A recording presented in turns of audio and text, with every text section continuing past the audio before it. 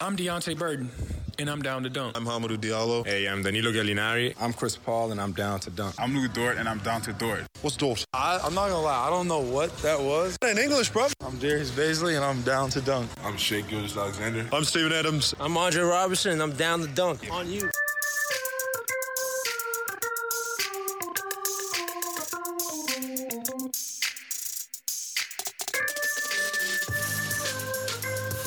Welcome to Down to Dunk. I'm your host, Andrew Schleck. We're part of CLNS Media and DailyThunder.com. And with me today is my good friend, Michele Berra. Michele, what's up? I have two questions for you. First, is Deontay Burton still down to dunk? He's down to He's down to dunk for the Blue. Yeah, and B, is Nader dunking on us instead of Dre? Oh, Probably man. so. That's a good question. I think he probably is down to dunk on me, for sure. He's been super good. Oh, me as well. He's been really good, man. Yeah. Right. Well, the shots are finally dropping for him. Yeah. Which is something that everyone inside the Thunder staffers or whatever informed person, they always said that Nader was a great shooter in practice. Yeah. And turns out he can hit shots in regular seasons as well, which is good. It is good, especially when you have Hami and Ferguson and all these guys that can't play, and Robertson, who, you know, we don't really even have to mention him, but he's also on the roster still. When none of those guys can play and Deontay is being a big dummy and being sent down to the G League because of it, it's nice to have someone that can actually play, because most teams, when you get to this spot, don't have guys that can play. And so he's been a surprise. I mean, his ability to shoot the three has been, I mean, that's obviously his best attribute, is that having a two guard that can shoot threes, which is a novel idea here in Oklahoma City. But having him be able to stand out there and make those shots has been huge. And, you know, like, you just want to kind of whisper this, but they haven't missed Terrence Ferguson at all, right?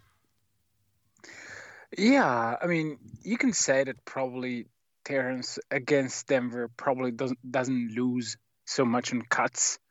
You probably slide him onto either Harris or Murray, and maybe, and I'm saying maybe, you have a better defense to start off the game. But that's about it. I mean, they could win the game anyway.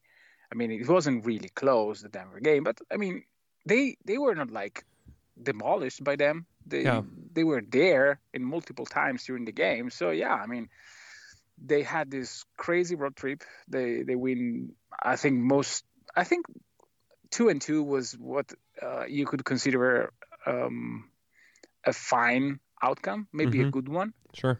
And to do that without Ferguson, that's great. It is great. Or bad. Or bad, depending on on the point of view that you want to pick. Or maybe it's both. Yeah. I mean, if you're rooting for Nader, it's a great thing. I mean, as a starter, his stats are ridiculous and something that will not continue. I mean, he's 10 points per game on 6.5 field goal attempts per game, 53% from the field, 60% from three on 3 attempts per game, 100% from the free throw line. I mean, he's 50, 60, 100. So not going to continue. But on the season, he's almost 49% off the bench, actually. So 49% from the field, pretty good. 40% from three, 77% from the free throw line. He's a productive player.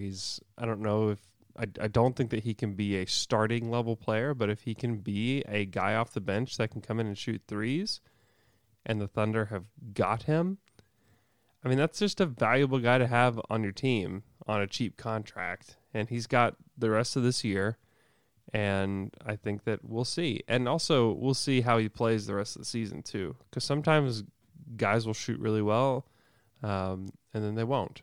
And so we don't really know what kind of shooter Nader is as a pro. So far, he hasn't been a great shooter, and then we've seen these last few weeks where he has been.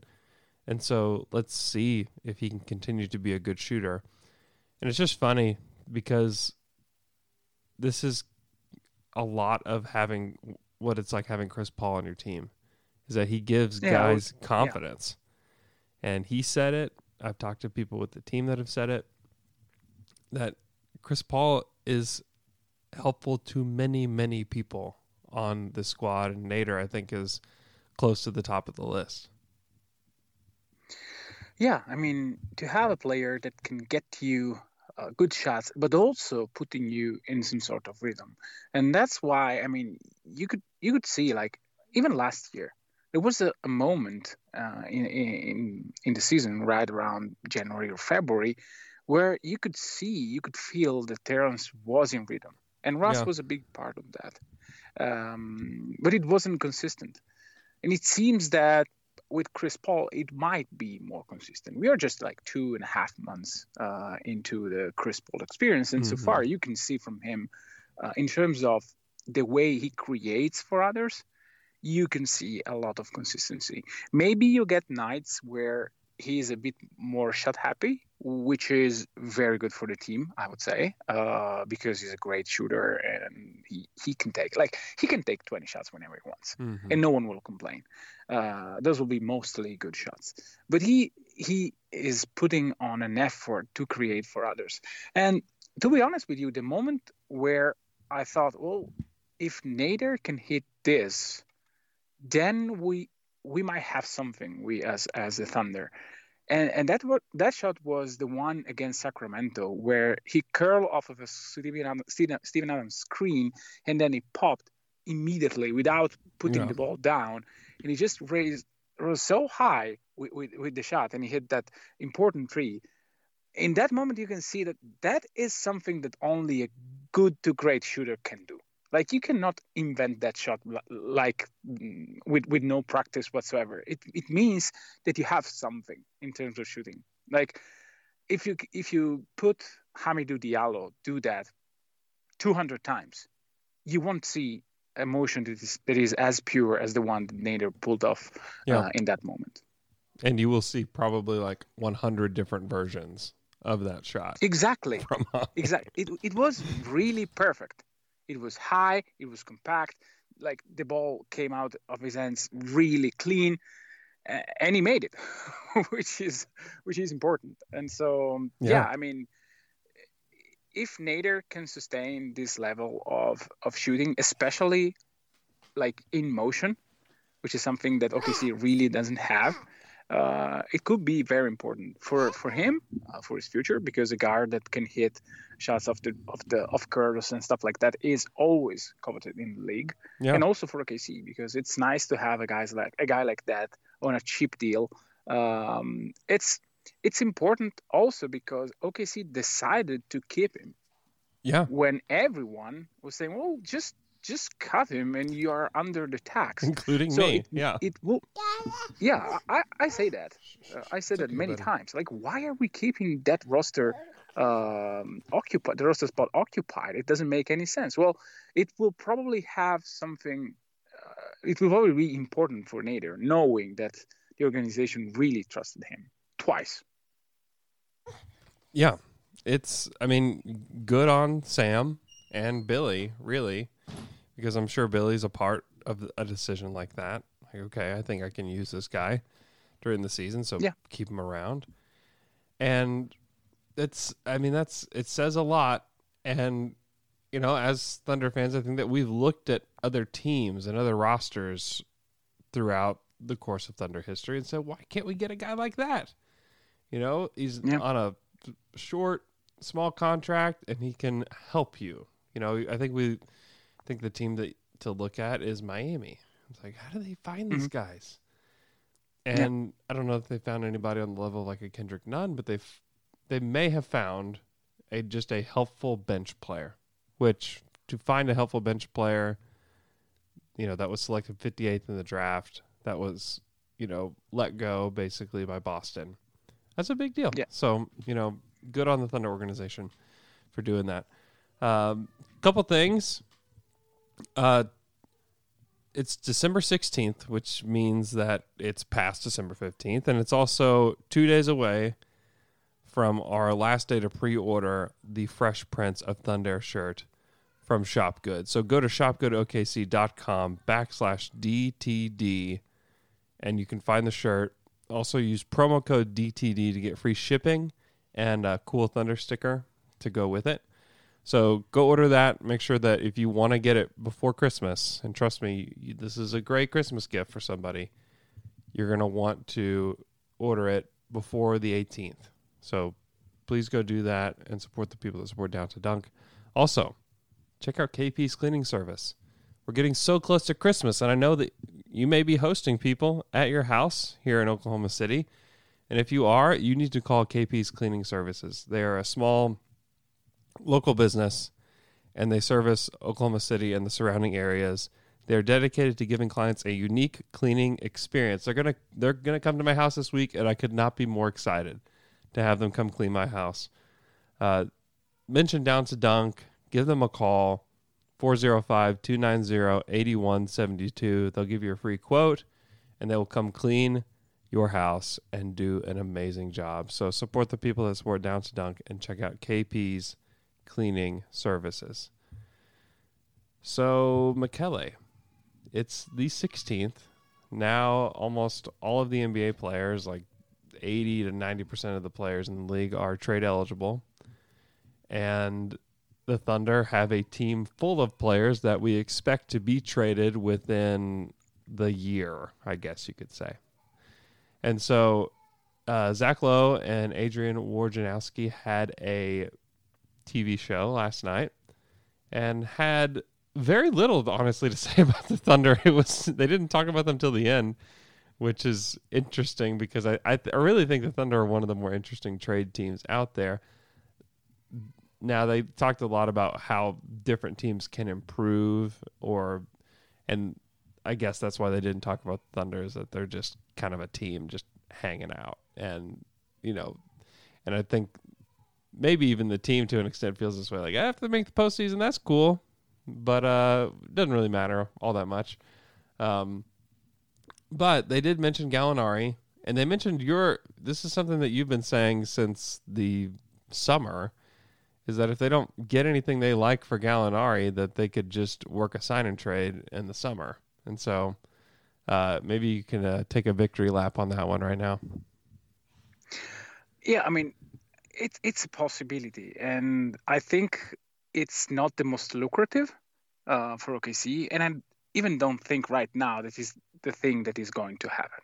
Because Gallinari is playing at close to the same level that he was last year, at least shooting-wise. I don't have the number in front of me, but Gallo has been crazy efficient from three, if you don't count the weird game he had in Denver. And so there's no drop into his production. And there's no way that teams out there don't call Sam about him. It's just going to happen.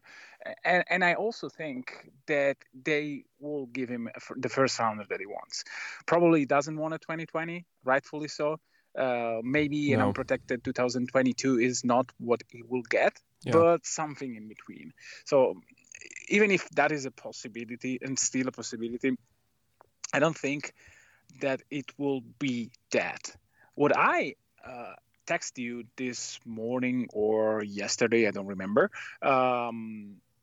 was an idea that came to my mind. It was just based on the recent past, which is, I understand that tanking gives you the best odds to control your destiny and to get a pick based on your own record. Mm-hmm. But on the other end, if you look into what gave OKC the best assets in the last, 5 years, it's not the draft, and it couldn't, OKC was a great team, so there was no chance to get a great pick from there, but trading veterans with good pedigree gave them a lot of assets.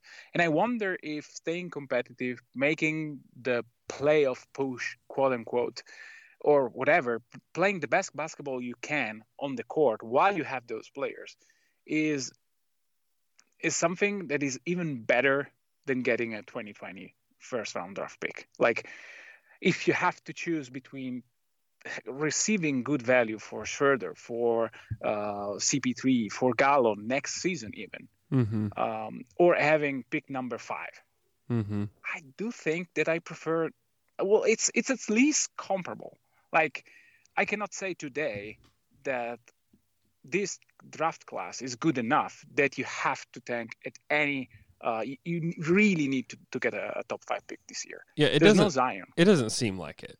It doesn't seem like this. A lot of people are saying, well, this kind of feels like a draft where we don't really know who the best players are. And when that's the case, you know, it's kind of scary, to be honest. It's like it's not what you want. It's not what you want to hear. And so it may not be the worst thing in the world that the Thunder aren't the worst team in the league this year, you know, or a bottom 3 or bottom 4 team in the league this year. Yeah. And then, like, another argument for that, another like point of view on that. Do you remember the last draft where there was no clear-cut number 1? What happened? Anthony Bennett. Anthony Bennett went first. But there was like really a lot of randomness. Like, you had CJ McCollum at 10. You had Giannis Antetokounmpo at 15. You had Gobert. Like, it was really a good draft on average, but with no peaks. And in those drafts, if you do a great job, you get a great player, even if you don't have the first pick. Or at least you have a very good chance. Because if you have a guy like Zion or like Ja Morant or even RJ Barrett, you really know what will happen. Like, those are the guys. And the main focus is there because you don't want to mess up. Yeah. And this really skews the understanding that you have of the draft. If it's more tame, then you have a lot of margin of error because the players are close enough, or you probably don't get an MVP candidate, or it's hard to get one. And so your choice becomes really dangerous, especially high in the draft. Yeah, there's no doubt about that. And that's why it's good that the Thunder have the amount of draft assets that they do, because they're going to run into not only this draft, but there will be more drafts like this where you don't know. They're not going to be good drafts. There's not going to be generational stars in every single NBA draft. That's just not going to happen.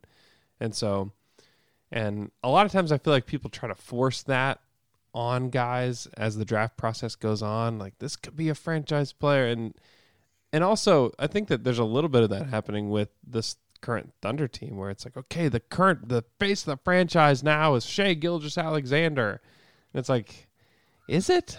Like, is that like, oh, they're passing the torch to him or like, and all this stuff. I'm like, okay, let's just everybody just take a step back because we don't know that. We don't know if he can be a top level player. Can he be we know he's a good player, right? Like, we know that he's going to be a good player and he's going to play in the NBA for a long time. What if the Thunder get the first pick in the 2022 draft? Are we going to pass the face of the franchise on again? Like, we can't, to me, it's like, we can't keep passing the face of the franchise on until like we know what era that we're in, you know? Like, this is still such a transition era where I just don't think that it's time to crown somebody or say anything. Cause I mean, I think that we need to know that this is not a rebuilding team yet. This is a good team. I think a lot of teams in the NBA would love to trade rosters with the Oklahoma City Thunder, especially in the Eastern Conference. Call Detroit. Yeah, dude, for real. Detroit would do it. Or Charlotte. Yeah, in a heartbeat, they would. Maybe even Orlando. They're like, I don't know. I like what we did. I think I might rather have those guys. You know, I love Jonathan Isaac, though. I do love Jonathan. Yeah. Marveled. How can we get that player? How can OKC get that player? It's impossible, but it is a player that I really like as a.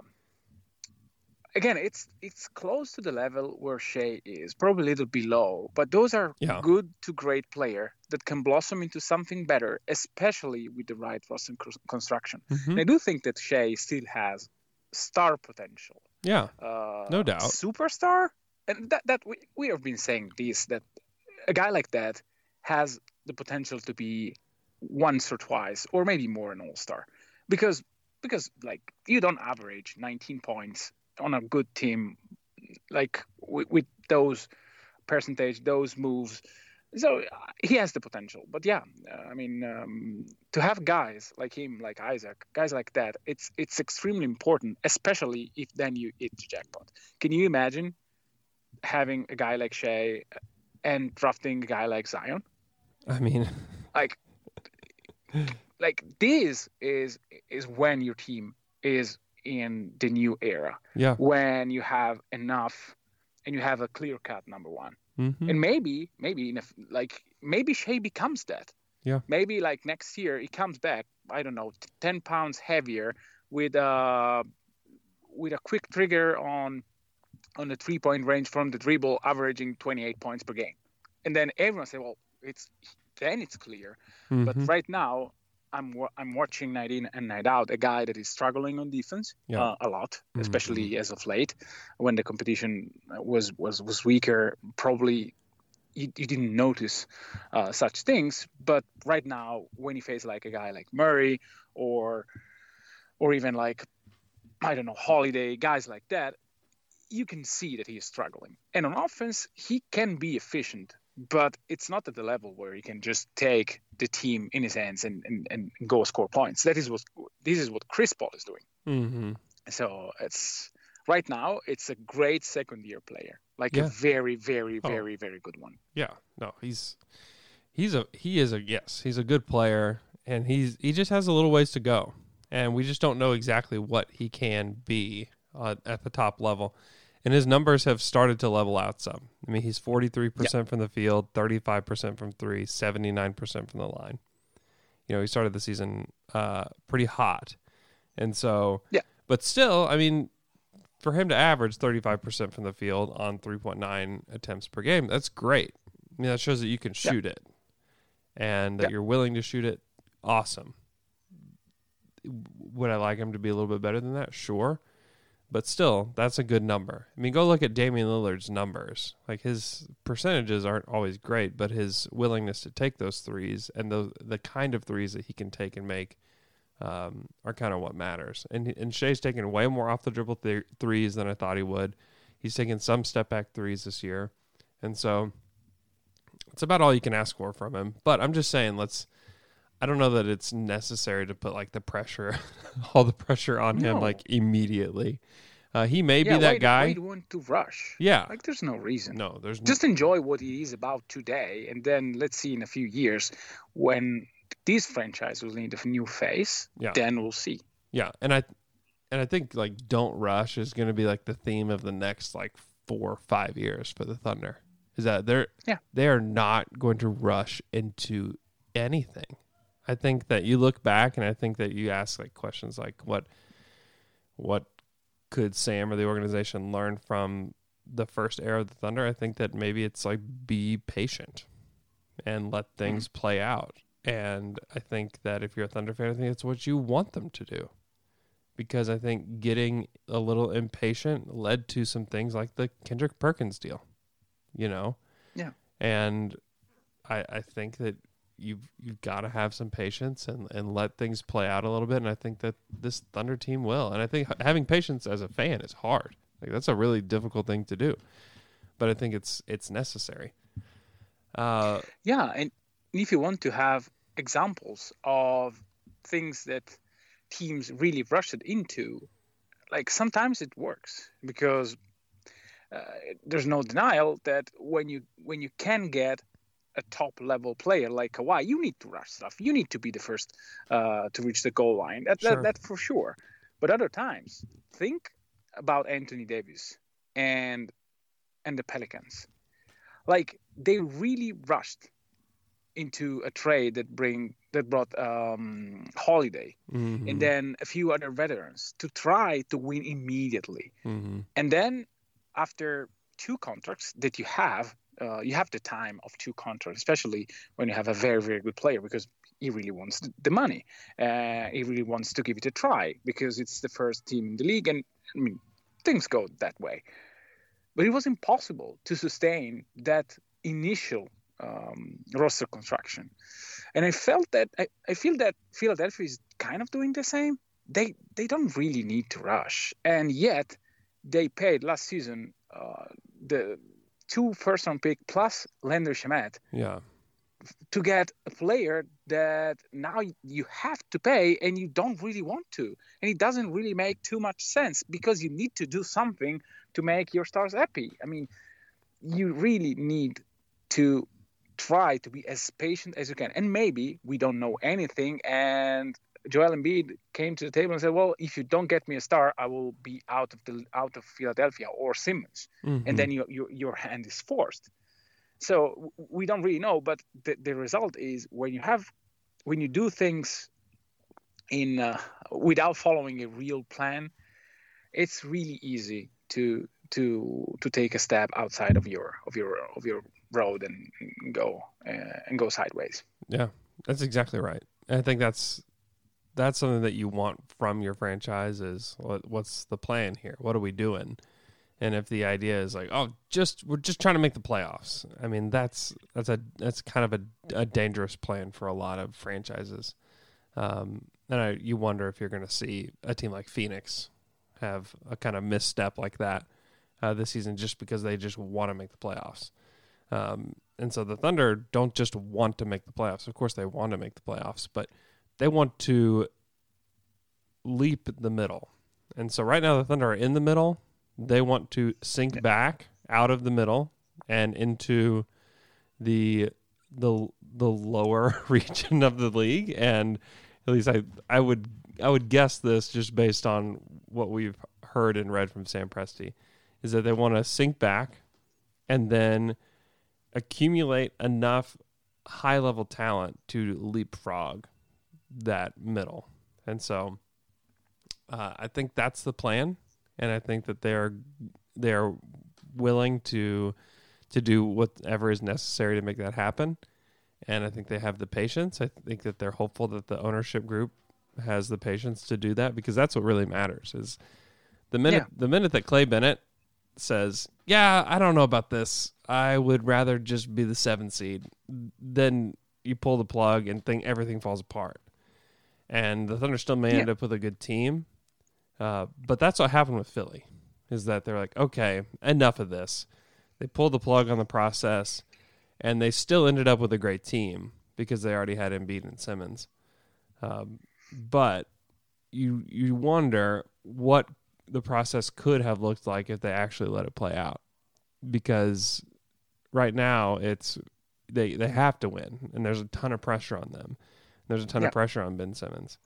Had you let the process play out, you could just let this like dynasty start forming, and you could just kind of see them as the next team in line. But now it's the talk about Philly is that they're underperforming. Well, it's partly because they rushed it, and they jumped. They tried to jump ahead, and then they did just what Minnesota did. And luckily, they got Josh Richardson out of the deal. But you try to force Jimmy Butler to be a part of your team, doesn't work out, and he's gone. And it puts you in a bad spot, because if you're Philly, I mean, having Jimmy Butler right now would be a lot nicer than having some of the other guys that they have on their team. And same goes for Minnesota. Like, that would be nice to have a guy like Jimmy Butler on there, but you can't force it. And obviously, Jimmy got what he wanted. He's on a team where he's the guy, but like forcing stuff like that doesn't always work out. Sometimes you get a Kawhi and you win a title, cool. Most of the time you don't. Sometimes especially when you're in a small market like OKC, like you can't force those trades on guys, because you may end up with a Jimmy Butler type situation. Yeah. We also have to acknowledge that the league is really drifting towards a more flexible environment where you have a lot of moving parts, and it's hard to foresee a dynasty really forming, especially in a small market. And so the challenge is insanely difficult. But this is a reason, one more reason to construct a plan and to really follow, because it's already hard. if you complicate the thing by trying to take shortcuts, it's going to be bad. Mm-hmm. Yeah, there's no doubt about that. You know what is not bad but good is Peyton Marie Photography. Peyton is an Oklahoma-based wedding photographer. Her main goal is to capture authentic emotion and unforgettable moments through bold and creative images. Her photography style is non-traditional, genuine, and a bit out of the box. She believes your photos should be a true reflection of who you are and that your wedding photos shouldn't look like anyone else's. Though she's based in OKC, she loves to travel anywhere for destination weddings and elopements. Right now, you can get 10% off. This won't last long because you have to book in 2019. And that 2019 is almost over. So 10% off to Down to Dunk listeners. Give her a message on Instagram, or you can go to her website, PeytonMarie.com. Peyton Marie Photo on Instagram. She's a great follow anyways. Go give her a follow. And book your wedding or session today and support the people that support Down to Dunk. McKelly, so Devin Hall was waived this past week. I think it was last Thursday.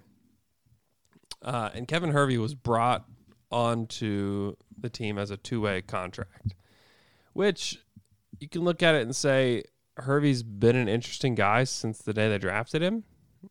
He's a guy that struggled with injuries in college, but has kind of a high potential as an offensive player. And maybe they're just bringing him in to give him a look. But you could also say maybe they're bringing him in because there's potentially some minutes at the forward that may open up. And so I think it's at least an interesting conversation to have about whether Hervey is being brought in just for a look or if it's like, okay, we're going to need forwards because we've got, these three trade ideas out there that are a possibility. Yeah, I mean, if you want to read something into the Hervey call-up, it's really that. I mean, it's possible that in a matter of a week or two, Noel and Gallinari are out of Oklahoma City. It's really a possibility. And then your big man rotation is Darius Baisley, Steven Adams, Mike Muscala. Yep. You really need a body there. Maybe you can play Abdel Nader a little bit at the 4. Maybe you can try to have Dort and a lot of small guys that switch a lot and do stuff like that. But surely enough, if you want to give Hervey a chance, this is the best time. On the other end, you could also say, well, you gave Hall 2.5 months. You had a very good look at him, and you don't think he's part of the plan. And so why waiting? You don't need a reason to remove a two-way player if you already know that he will no longer be part of the plan. OKC did it last season as well. They tried out a few guys, and when they weren't okay, they just removed them. And we read probably a lot into that, but it was just, let's see what this guy is about. And I think that it was due that Hervey got a chance to be a two-way since both him and Hall were selected in the 50s, I think. And they had Hall had this chance. Now it's Hervey's turn. I just hope that he's healthy enough to prove himself, because offensively he's really interesting. Defensively, I don't really know. The games that I watched in the G League and in Summer League didn't show enough for me defensively. But offensively, he surely can shoot the ball, and he's tall, and the shooting motion is extremely interesting, compact, fast enough. And so he could have a legitimate chance to be an end of the bench guy this season, like Dort. There's a chance, and we'll see if it can stay healthy and can find space. Yeah, no, I think that it's interesting that happened at this time, and it could have nothing to do with what's going to happen, and it could just be that, like you said, they gave Hall a chance. They didn't really see a whole lot from him. Great, next guy up. and the next guy up was Hervey. But I think that you listened to what Woj and Lowe said last night. They talked about Minnesota being a potential landing spot for Schroeder, that they're wanting to upgrade their backup point guard situation. And I think it's interesting on many levels. One, that he would be replacing Jeff Teague again as the starter for a team. It's just kind of funny. And, Alex Spears kind of posed the question, like, why would you want Schroeder over Teague?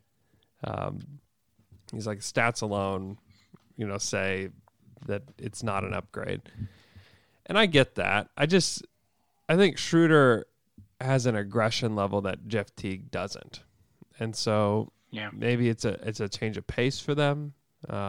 It's an aggression that may help them, because when they played Minnesota the other night, I mean, they barely beat them, but still, I think that, like, as far as like ball handlers on that team, like, who are you afraid of? Like, who has the aggression as a primary ball handler on that team?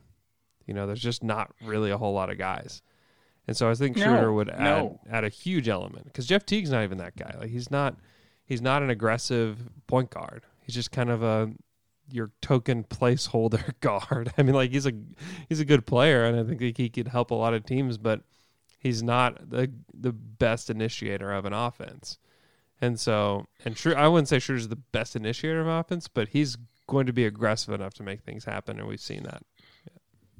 Yeah, I mean, having the tandem, it's good. It's better than what they have. I mean, I like Culver, but I would not trust him with the ball.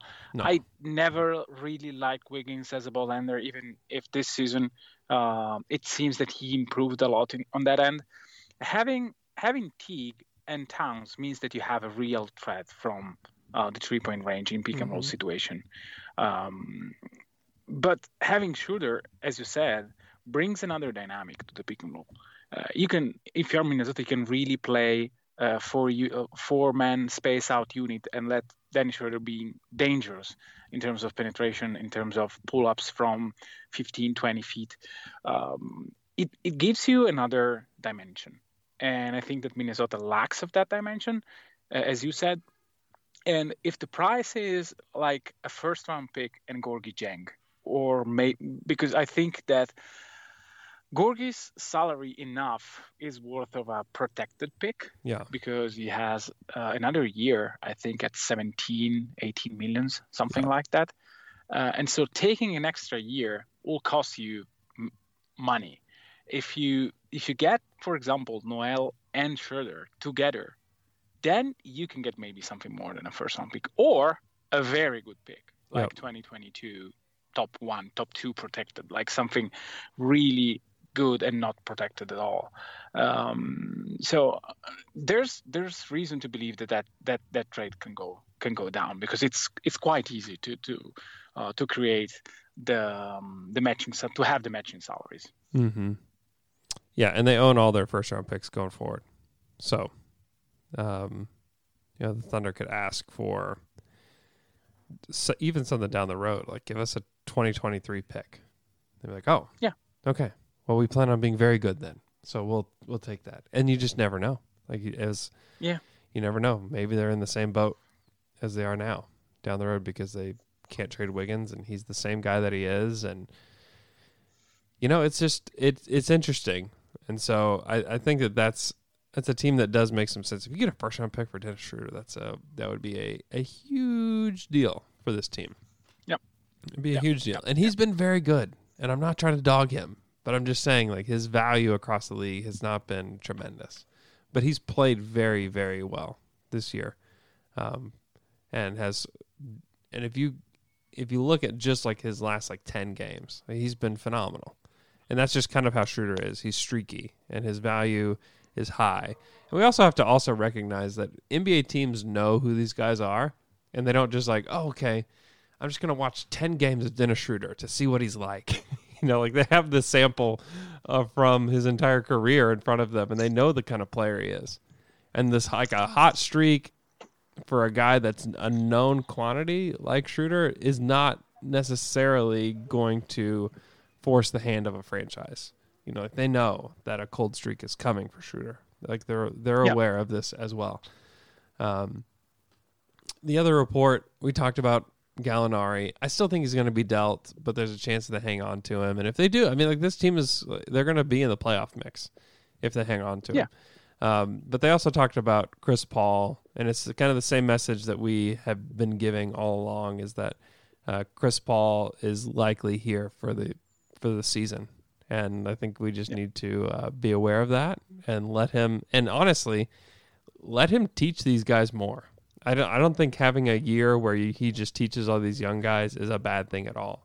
So I actually think it's quite good for this team and for these younger guys, and then find a landing spot for him at the draft or during free agency when a team strikes out. So Michele, thanks for coming on the show today. You can follow Michele on Twitter at Mikey Berra. Make sure that you're two things. Make sure that you are following him for his post-game tweets, and then second, make sure you're following what he's doing with Thunder After Dark, because the content is very, very good. So go to patreon.com/OKC Dream Team to subscribe to that. It's the best post-game analysis that there is. So make sure that you listen to that. Follow me on Twitter at Andrew K. Schlecht. You can follow the podcast at Down to Dunk on Twitter. Leave us a 5-star review. We would very much appreciate that. Hope you guys have a great day, and we'll talk to you guys again on Wednesday.